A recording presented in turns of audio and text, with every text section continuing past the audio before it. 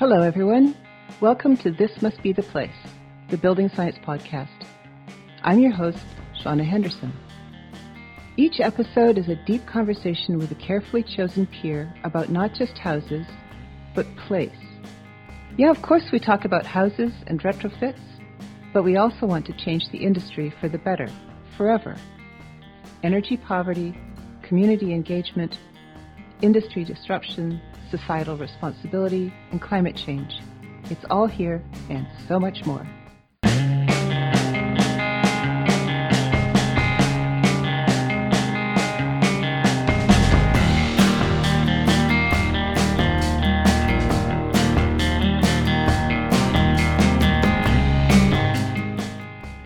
Welcome back to This Must Be the Place, the Building Science Podcast.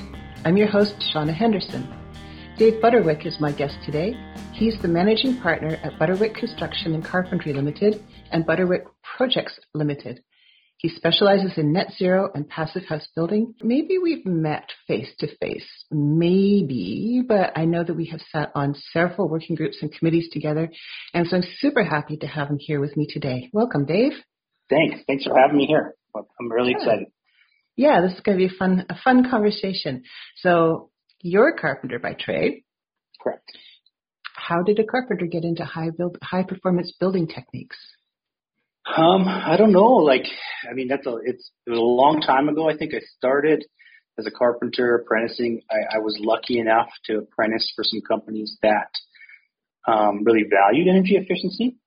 And so, early on, I started learning this way. I didn't learn, traditional type stuff. My forte into framing was energy efficiency was on top of always discussed when we started building custom homes, kind of in the custom home world.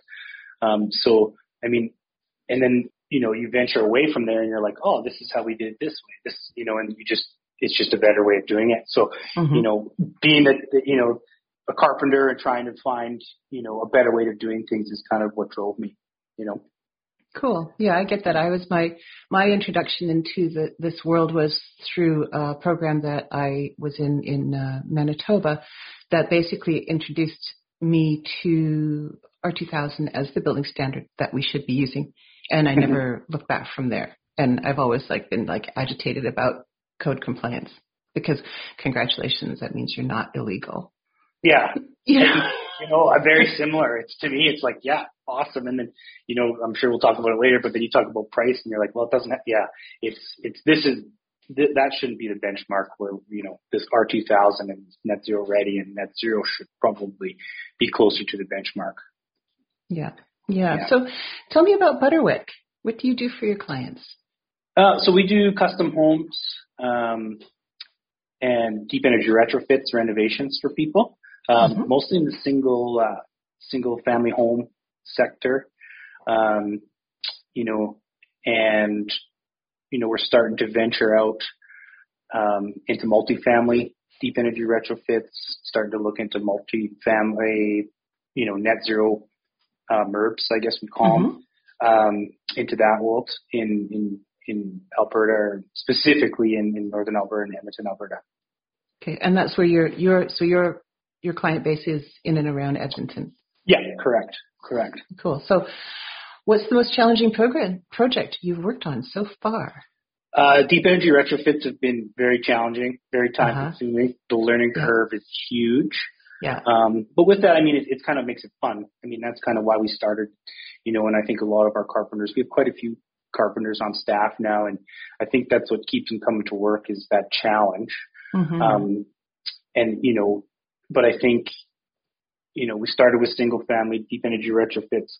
They were challenging enough, kind of learning from almost on the fly. Lots of things are as built, lots of things are discussed. And then we're venturing on into the multifamily realm. We have a current project that's 59 units, and is that different than the Sundance one? That is a Sundance project. Sundance. Yeah. Okay, so I want to talk about that in a minute, but I just wanted to make sure.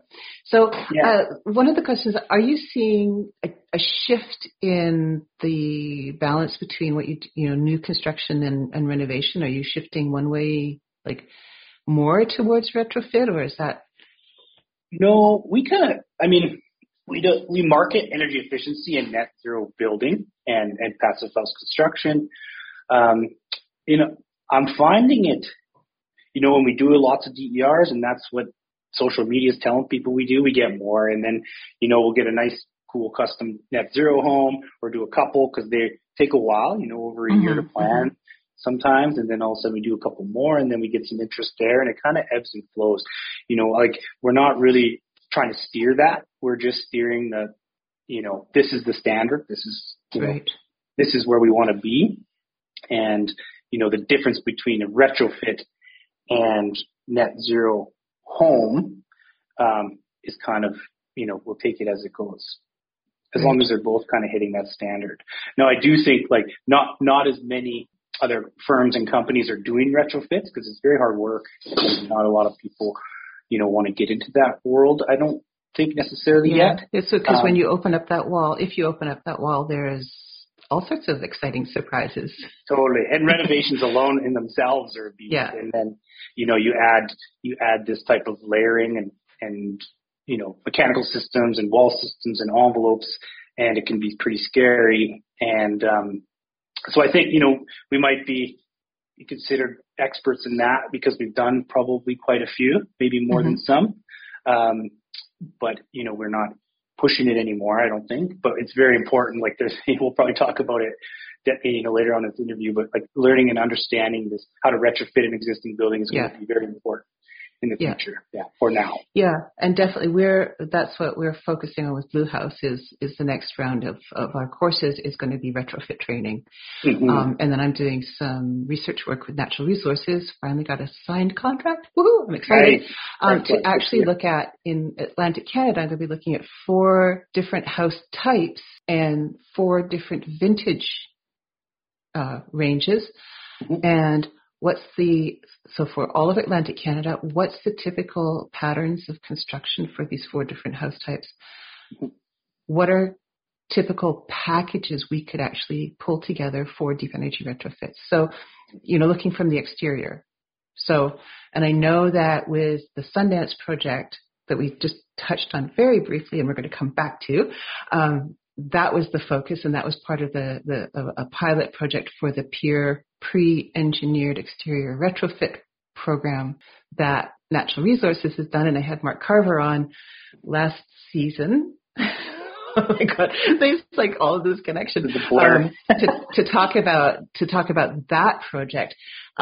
So we definitely want to, I really want to have a good chunk of this conversation revolve around an external panelized or other approach to deep energy retrofits, because then that way we take a whole bunch of problems out of the project, right? We're not opening up a wall and going, oh, now look, we're actually being able to basically, in an ideal situation, wrap another blanket around the building. Yeah, exactly. It almost simplifies the process. It's okay, let's, kind of alleviate some of that stress and some of that worry that people might have. Be like, we can take care of this for you, or it's easily taken care of by, with a process like panelization. Yeah. Or a method that works on this vintage of home. Yeah. So here's the things that you can expect. I've talked a lot in past episodes about Energy Sprong and the fact that it works really, really well in the Netherlands and other parts of Europe where they have very similar house types.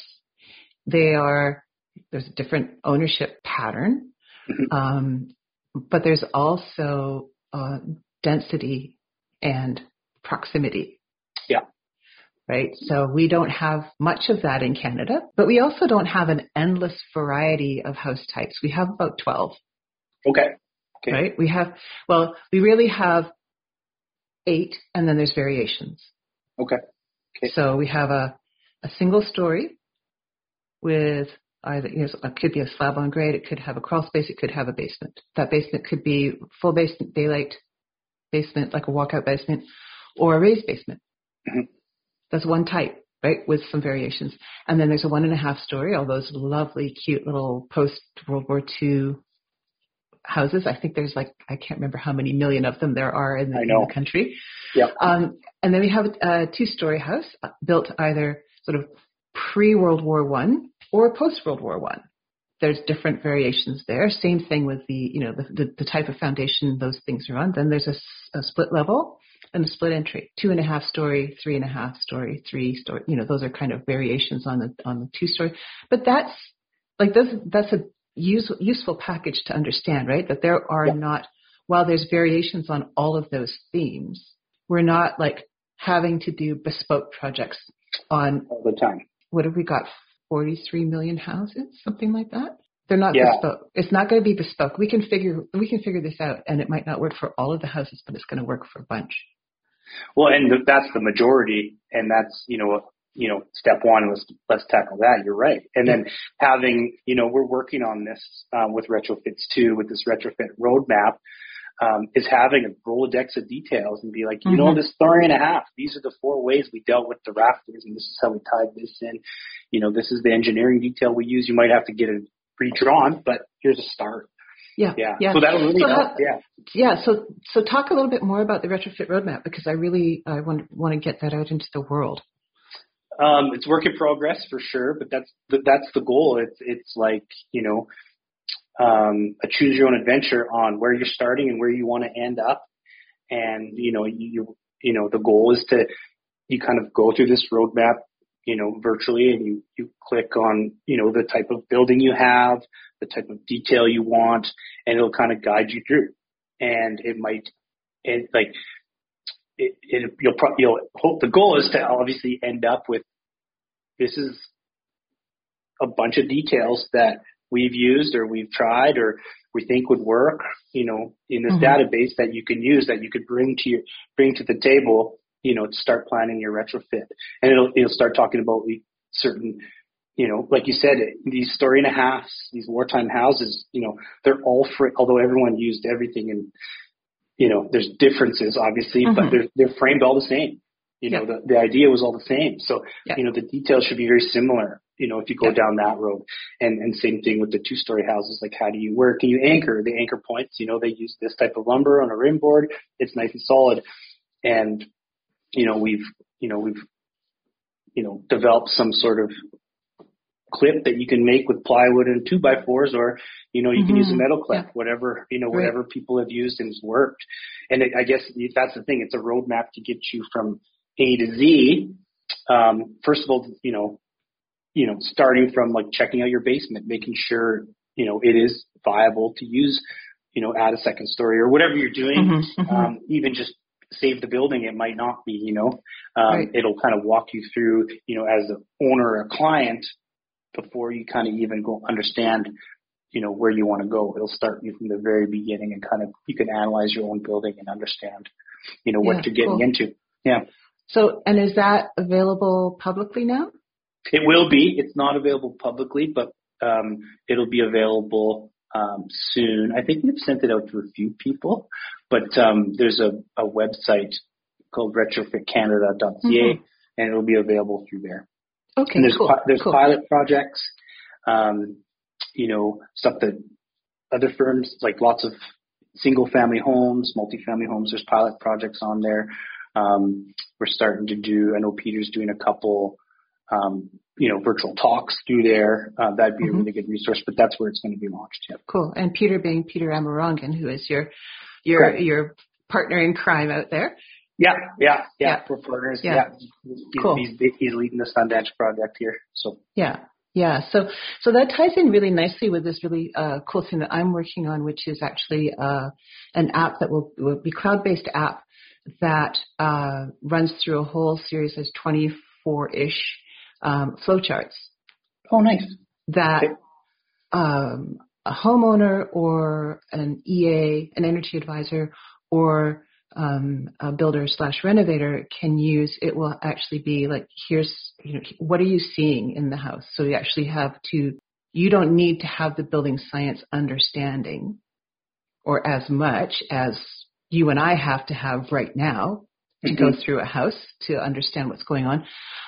It'll click on things like, you'll have a whole series of like, well, do you see this? with a picture of efflorescence, for example. And it'll run through each of these things and then have a best practice option for that particular piece of the house. So every component is best practice. If you see, if you've got a rubble foundation with some water damage, here's your best practice. Great. Based on your climate zone and stuff. So this is all in paper form, and I'm working on getting it out there cool. as a thing, and it will have the HOT 2000 HTML version in it. So somebody could go in and do all their data collection and do a really good job of actually understanding and listing the condition of the house, getting a report at the end of it. So I'm seeing where these, like the retrofit roadmap and this piece could tie together in excellent ways, and we could, like this is the kind of thing that I'm hoping that the podcast conversations spark is some, collaboration and understanding of what everybody else is doing, because we don't want to be reinventing the wheel all the time. No, and it should be collaborative and out there. Like we've made it our mission from day one is we're an open book. Everything we learn, like you, everything we learn should be in everyone's hands. Yeah. I want to talk to you a little bit, or I want you to talk to me about this thing called the Smart Sustainable Resilient Infrastructure Association, SSRIA. Okay, yeah. So that's something very similar to the Sundance Project.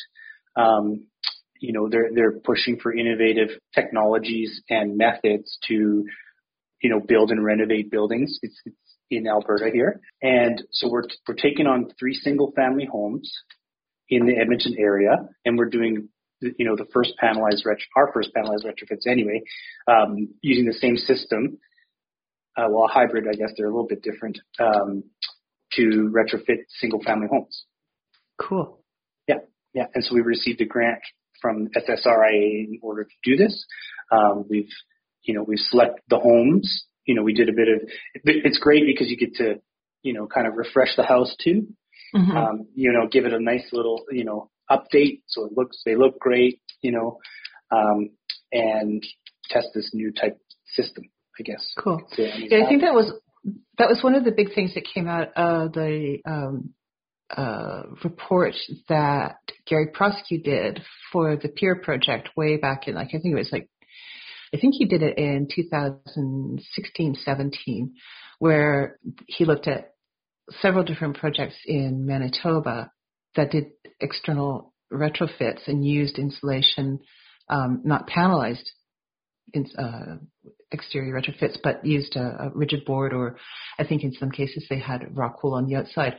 But that was the one of the things that came out of it was like, well, now look at the curb appeal, and the actual value of the buildings went up. So the actual, that leads to the question of whether should people be penalized for improving the performance of their house.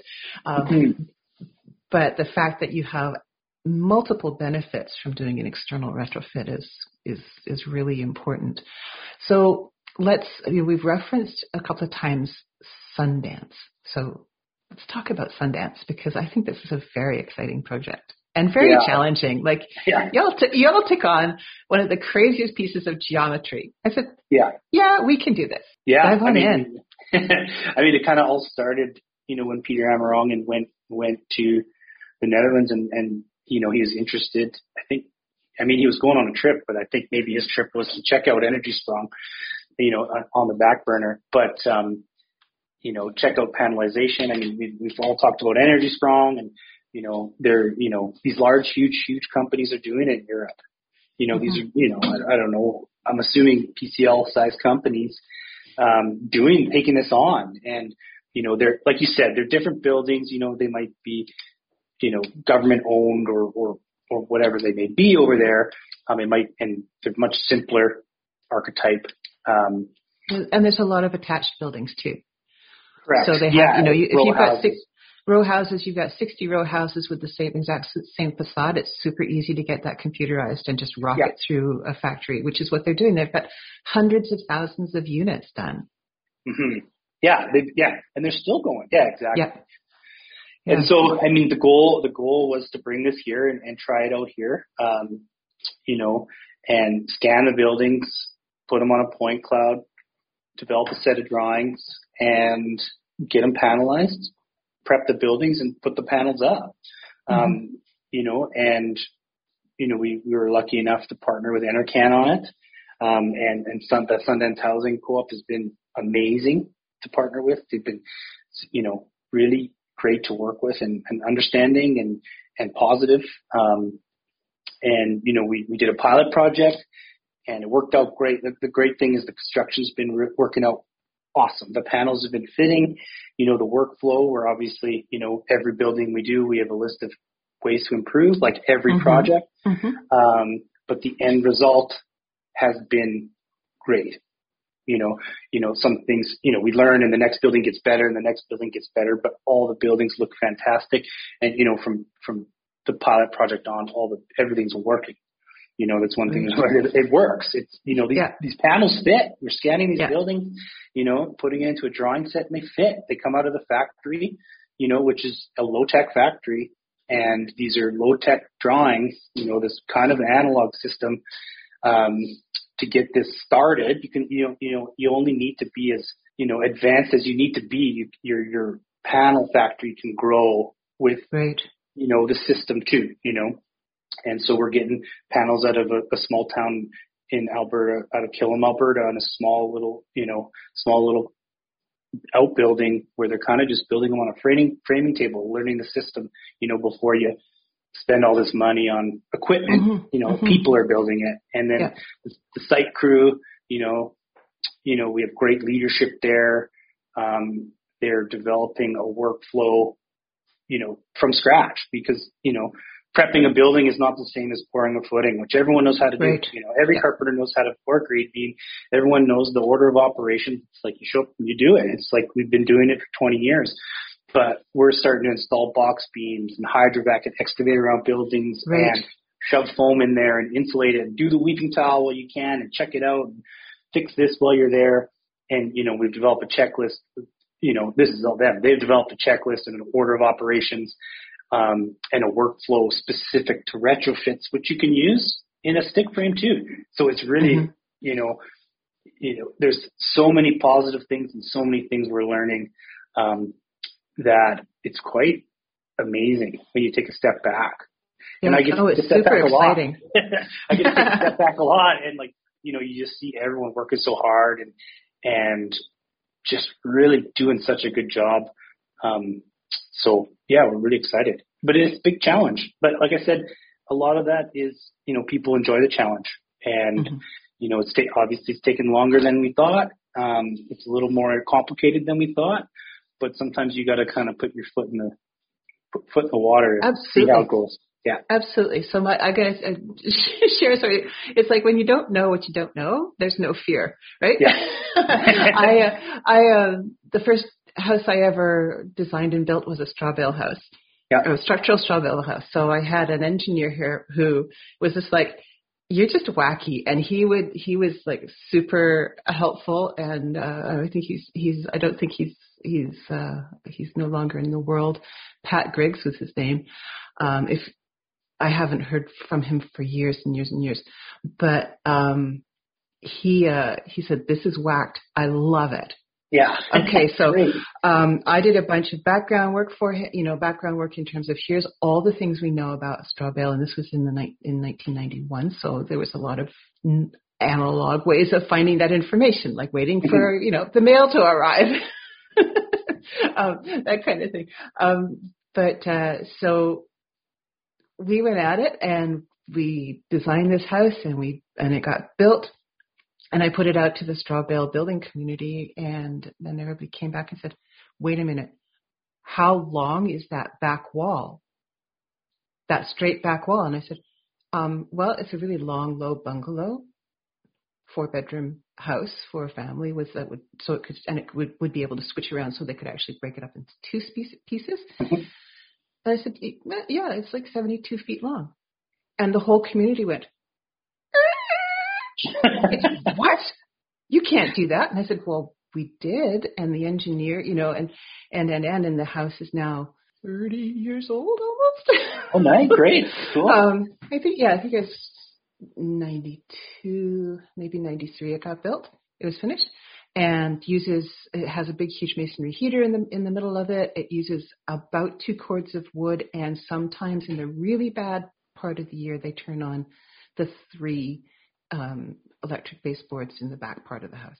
Just to keep it warm. But again, the whole thing of, well, I didn't know that you weren't supposed to do this. We had bracing as everybody had, we had these details in terms of bracing and stuff like this, but nobody said, don't build a long house. Yeah. We just figured it out. So kudos, just figure it out. And, and it's always great. I have this thing written on my whiteboard here. It says, what's the conventional wisdom in your industry? What can you do that's not supposed to work? That's my mantra. Yeah. All the time. Nice. I like it. If you say it can't work, I will say, hold my beer. Yeah, no, I'm the same way. And I think that's kind of what we entered into this project and the first few retrofits is like, well, we don't really know what we do. We don't really know how to do this. We got an idea, but I do know the team in the room will figure it out. Mm-hmm. Yeah. It's like, we'll figure it out. I'm not scared of any issue. We've renovated a bunch of houses. We've built a ton of net zero, well, not a ton, but lots of net zero houses, so we can renovate retrofit into net zero. Yeah, and we've done panels before, so yeah, it's a good. Yeah, it's a matter of just putting all these things together and in ways that haven't been really thought through yet. Yeah, we're not really reinventing things. We're just putting them together in different ways and thinking things through in a different manner. Mm-hmm. So your guys, your crews are, you've got trained carpenters, etc., on your crews and stuff. So, correct. And this is the biggest challenge for us, right? So, availability of trained, skilled labor. People, that is a huge thing. Like, we get, we're still building houses the way. Building and renovating houses the way our grandparents, and the same idea, the same system. And that's what we teach that unless you're searching the training out through certain organizations like Passive Buildings Canada and all these places, like even Retrofit Canada will have ways of learning, our traditional construction methods are the ones being taught, and I talk to architects and, they're not being taught this either, at least until last time I spoke with a bunch of them. So, I mean, it's even the trained people aren't being trained in this manner unless they seek it out. Yeah. And so, you can get a really experienced framer has been doing this for 20 years and you're kind of like, okay, forget everything except how to build a wall. And this is, we have to change your steps. And some are into it because, they're probably getting bored and they understand the need to learn and grow, or some are against it. But that's a big thing. Like we're trying to focus on, especially, with Sundance is, use what we learned to teach people and teach our guys, not just how to do the steps, but also why they're important and what they do. The why is the big thing behind it. If you don't understand the why, you're never going to buy in. Totally. Ever. So that's the training that we do is all about the why. And and we will be moving into some stuff about more in-depth stuff about the how, but that's the installation part is not necessarily where our focus is in terms of Blue House Energy training. But we need to have both of those things. So we need, the mix again, there's just so much that needs to be done and to be brought into play. And I think that there's one really, really cool thing about the small shop version that you're working on that I'm really interested in bringing back into Nova Scotia. And that is working in a small shop allows you to have one person or maybe 2 people, crew chief and a supervisor, maybe, I don't know, who are in that position, who are skilled, trained, understand the why. And you can bring in underskilled and underemployed people into the field and say, here's what we're doing and here's how you do it and here's why we're doing it. Right? It gives you an opportunity to actually within the realm of a deep energy retrofit, panelization shop, to actually train the workforce that we need. Totally. Yeah. And I agree. So again, it's just like the way that we have been doing things has been failing. So I've been in this for 30 years. The same shit, different decade. Mm-hmm. We don't have enough people who understand building science. Well, train them. Well, we don't have time to train them in building science because our curriculum and our programs look like this. I'm like, well, here's me going, well, maybe you should change them. And everybody going, go away. Or nice idea. Maybe, and so I talked to Red Seal Carpenters. Before COVID, I did a whole series of live training pieces here in Nova Scotia. And I had, Red Seal Carpenters in the room who were saying, well, we did building science in whichever levels, but it was not first level. It was in their later levels. And I said, oh, cool. So what's the neutral pressure plane? So they did very It was basically you have heat, you have moisture, you have airflows. Heat's radiation, convection, conduction, and stack effect. We're good. Way you go. Mm-hmm. That's a good start, though. That's more than I've heard. Well, I don't know if it's all of that, but there is, and I don't want to disparage people because there is an innate thing that starts to happen once you're in buildings. You're going, oh, this I see a lot of this. What are efflorescence or staining or shadowing or something, and you start to get that there are connections, but unless you actually have that physics behind you and you can understand, you to logic it out, you may have a solution, but that solution may be, hitting those dreaded unintended consequences because you didn't know enough about that situation, and now you have, a weeping attic, whatever, right?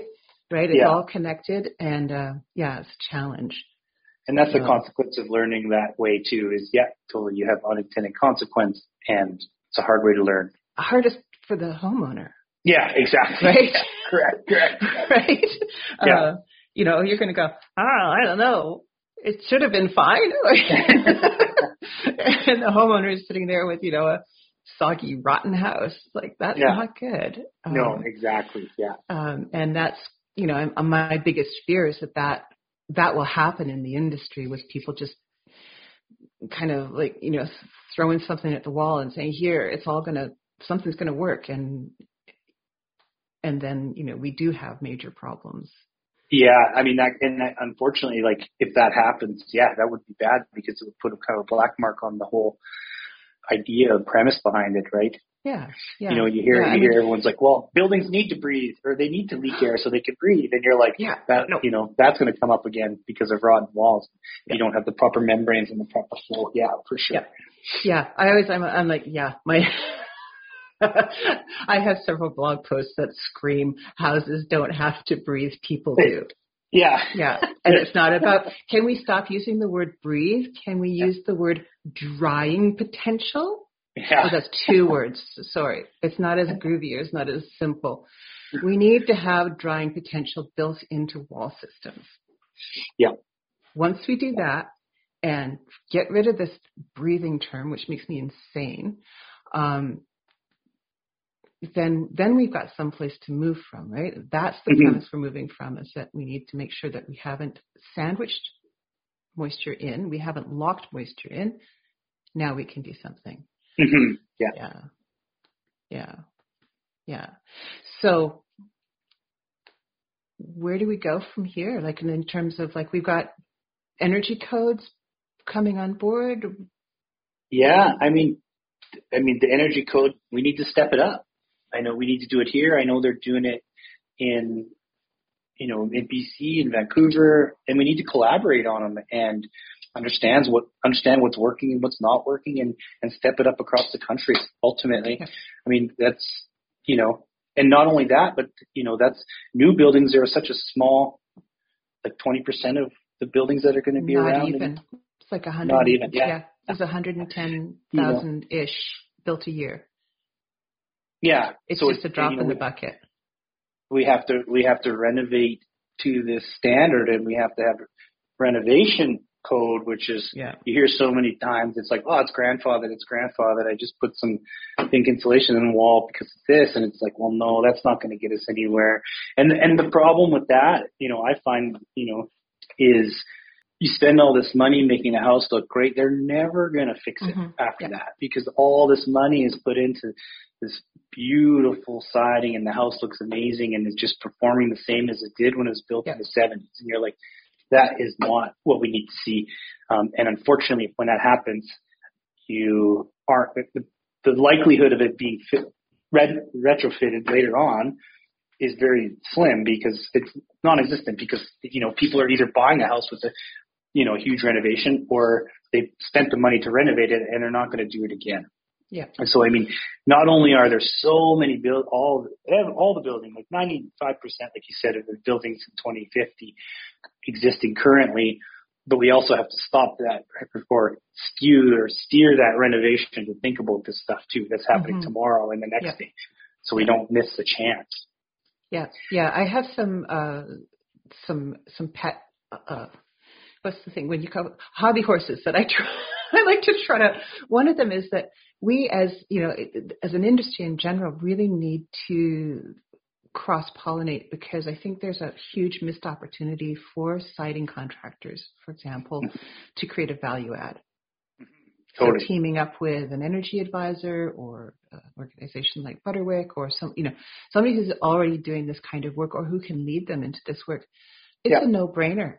Yeah. The people with the scaffolding and the understanding of how everything goes together are already there. Mm-hmm. Totally. Yeah. So they're going to play a key role on that. Key role, right? And so all the houses that, and we know that there's, hundreds of thousands of houses that get resided every year. Mm-hmm. Because there's a big industry around that. I got to get some numbers around it. So we're missing a boat, and we miss that boat every single year. We miss that boat. Like I think that the panelization thing and getting to net zero is the ideal goal. It's not going to happen on every house, and we cannot wait for that to take off as the thing. No, we have to start put in. Now. We have to do it now. We have to do it with the tools and the skill sets we've got now, and we just got to drive everything really hard. Yeah, and I think the panelization is a big way of tackling it on a scale. Mm-hmm. And so, for these 59 unit buildings like the one we're doing and like these large, walk-ups and MURBs and stuff, it's a great system to do that. But we also need all these independent contractors to learn, like you said, siding contractors or collaborate with a good carpenter and framing carpenter and use these exterior insulation systems that work, and do all these single family homes, because it may not even make sense to panelize them if the economies of scale aren't there. It may not be cost effective, and we just need to do it. Yeah, and the big thing that drives all of this is taking sort of the eagle eye view of the residential construction industry and saying, okay, we're talking about aggregate, large scale renovation projects, but over 70% of our industry is a micro business. If there are any people on staff, there's between 1 and 4. Mm-hmm. This is not the industry model that is going to allow for large panelization projects in the sense that the Energy Strong piece works, right? Where you can have a centralized factory that's computerized and everything moves out of there. It's not going to work that way because our industry just isn't set up that way. No, and I agree. Yeah. We need that independent buy-in for sure. I mean, when we first started, it was, we were 2 or 3 people doing a couple retrofits and we started that first actually. And just, how much is it going to cost? What do you think it's going to cost? You learn some, you win some, you lose some, and you keep doing it. And we need people to do that and be comfortable with that and be taught it somehow, but it's hard to teach business owners a lot of times, but like push it and just make it cool. I don't know. Make it cool. Yeah. Well, that's it. I mean, and there is the other piece there that is the biggest, huge challenge is if you're a builder, it doesn't mean you're a business person. Mm-hmm. No, totally. Right. Yeah. You should, how do you, and especially because we have all of these micro businesses, you have to wear all the hats, or you have one person wearing, maybe 2, 3 people wearing 25 hats. Something needs to give. There needs to be some sort of a way to support people in terms of viable business models and stuff. So it is a bigger picture. And because I am my brain, the way my brain works, I'm always, excuse me, excited about trying to figure out different systems. How do all of these pieces work together, and how can we make it enticing and encouraging and easy? Mm-hmm. Yeah. Yeah, simplified. Yeah, totally. And I think it's funny because we talk about systems, and we talk about, we do it all the time internally too. And they're a huge part of, becoming lean and becoming a great business. And to do this, you have to be lean because we're always fighting the it's more expensive. It's more expensive. Well, let's make it not as more expensive just by being more efficient. But it also comes down to some pretty special people. Like people need to feel empowered and, understand that like systems are one thing, but it takes, you got to follow them and then we adjust them or whatever. But, great people make great buildings too. It's like, it's kind of a mix. Yeah. In our world. Yeah. Yeah. And I'm thinking more in terms of like the aggregate mass retrofits, right? Yeah. Because like the roadmap. The roadmap and this retrofit decision-making tool that we're working on, and all the stuff that's coming out of the Peer project and what other people are doing. I know there's RSI projects here, and they're starting to do some demo stuff here. And I'm hoping we've got some stuff happening in Western Region here in Nova Scotia, and maybe there might be a project come up in the spring for Halifax for a small MURB. So there's so many bits and pieces out there. We really need to make sure we're able to have some sort of forum, which becomes even more challenging with COVID. And it's challenging anyway. But so I feel it, but I do feel like there's a lot of momentum happening that we need to tap into and make sure that it's being spread out, or that it's being spread out. That's not the right word. The knowledge is being shared. Yeah. I have 2 questions for you. Okay. First one. What is your all-time favorite nerdful, delightful thing about building science? My nerdful, delightful thing. I think being a carpenter, I think trying to simplify wall assemblies and framing details, like working on those is my nerdiest thing. So maybe becoming more the designer, but simplifying those to come from a carpenter's mind and be like, how do I do this quick? And how do I do it effective so it does the same thing as this other detail that took the guys 5 hours? Yeah. Right. Working on that. We're constantly changing that. I get flack for it, but we're trying to make it better. Listen, that's the whole reason I got into this whole stream of the industry, is because I was going to go back to school at the age of 27 and become an architect. And my cousin said, very nice, but you need to be out on site because architects don't know how houses go together. Yeah. Yeah. And, And so, I totally get that. Yeah. And it's a great puzzle. It's like for anybody who's thinking about getting into trades, this is the ultimate in terms of Jenga. Yeah. Right? Like totally. How few pieces of wood can you put in there and have this thing stand up? It still needs to be structurally sound, of course, and it can't be wobbly like Jenga, but. And then the order in which you wrap a membrane when you think like, how do you stop and think and you have on site and using readily available materials. Yeah, I agree. Mm-hmm. And then the awesome part about that is like the net zero houses we first started with were boxes, and that's fair. Like that's a great start, and that's what, you learn, and geometry plays a key role, but it's also, like we're starting to learn cool details for cantilevers and stuff, very simple details that, don't blow anyone's mind. And so if someone comes up to us with a unique project that's not a box, and they say, this is our goal, we have a better understanding of how to tackle it. Yeah, because a box basically is for what we call outside corners, but as soon as you add in little bays or a jog here and there, then you got inside corners, like an L corner. That has a whole different set of parameters to the box, the outside corners on a box. And cantilevers, and like how do you maintain continuity of air barriers when you're simply like there's expensive ways of doing it. And simple ways. Yeah, totally. Yeah. Yeah. And then, the connections between foundations and framing, connections between framing and roof, whether it's, flat ceiling roof or slope ceiling. Yeah. And then you just multiply that out by all the variations on existing houses that you can possibly think of, because people were building them like barns or like ships or like, I don't know. Yeah. Who knows? They did it themselves. Yeah. Yeah. Yeah. Yeah. Yeah. Cool. Yeah. That's a great one. I love that. I am right in on that. I think that's also my favorite nerdy thing, but that might change. I don't know. Oh yeah, it can change for sure. Yeah. Okay. Second question.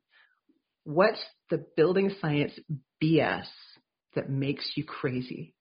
What's the myth or mistaken? I think the mistaken thing is that it has to be opposite, or goes inside with the nerdiest thing.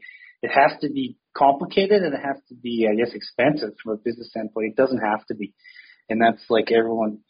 And maybe that's not a building science. That's just high performance building mantra that people think it's expensive and not worth it. Mm-hmm. And I think it can be done in that bugs me when I have to explain, like, no, we've been doing this long enough. We can do it within a certain percentage of what a code built would be, what would cost. But even more frustrating, and I probably offend some people with this, it's like, why are we even comparing ourselves to that? If that's what we're comparing, like if that's what the house costs at that, that shouldn't even be here. Like that price that we're talking about for a code built house, it shouldn't even be a comparison. Like you said, it's the bottom, and I just wish code was better. And it's if we're getting high performance buildings close to that price, that's good. Sorry, I got off on a tangent there, but my basic thing is arguing that mantra that it's expensive and technical, and it's not. I'm just a carpenter. It's not that technical if I can figure it out. Well, you know what I know about carpenters is y'all are a bunch of really clever people. Thanks. Yeah, I work with lots of clever carpenters. Clever people. All the carpenters I know, anybody who has jumped into the field, gone, oh my God, I love this. You have to be able to figure out puzzles. You have to think in 3 dimensions. You have to think forward and backwards across several different sets of steps and materials and components. This is not a realm for people who are dull-witted, right? No, there's a lot to know. Yeah, I hear you. Yeah. And no. I think, and then that's something that, so you're not a unicorn in terms of being able to do net zero but you are, because you're a carpenter and what you know and how you put it together, it's very clever. So, I mean, that's one of the things that I think is a real key thing for us to start pushing really hard at people. Is like, people, when you're in the trades, you're using your brain and your body all the time. You are creating, and I'm just making this up as I go. I think but it's just struck me and I've seen it on site, when people are working in the flow, it's this amazingly elegant dance, right? Totally. Where you know what your crew partners are doing and where they're going to be, and they know the same thing, and then this flow happens. And I love being out on site seeing that stuff. Awesome. Yeah, it is unreal to see something come together, and then you're just like, whew, that happened and everything worked. We did this right, everything, oh man, it's so nice. Yeah. I agree. Yeah. Some of my favorite things are like, being out on site when we were doing the Star Bale House and a couple other things where we did some timber framing, and we had, crew of 7 people, and here's how we're going to lift up this 10 by 10 beam. And there we have it, a human machine. Yeah. Like, so cool. Yeah. But hopefully we'll get out of that having to lift everything by hand, but Hey, that's something to be said. Sometimes you just got to do it. Yeah. As long as you do it properly. Yeah. Yeah, cool. So I have one last question for you, and it has nothing to do with building. I hear that you love snowboarding. Absolutely. Yep. Yeah. Cool. My wife and I met snowboarding. My kids snowboard. They're 5 and 2. They already snowboard. I spent a good chunk of time living in the mountains in BC after high school. It is, part of our lives. Yeah, nice. For sure. I love it. Yeah. Nice. Yeah, a big reason, why we're into, high performance building is trying to keep that kind of, being able to snowboard keep this climate change under control. Well, now there's a driving reason, isn't it? Mm-hmm, totally. Yeah. Like snowboarding, climate change is your issue. It's all weather dependent, right? So, yeah, no kidding. Yeah.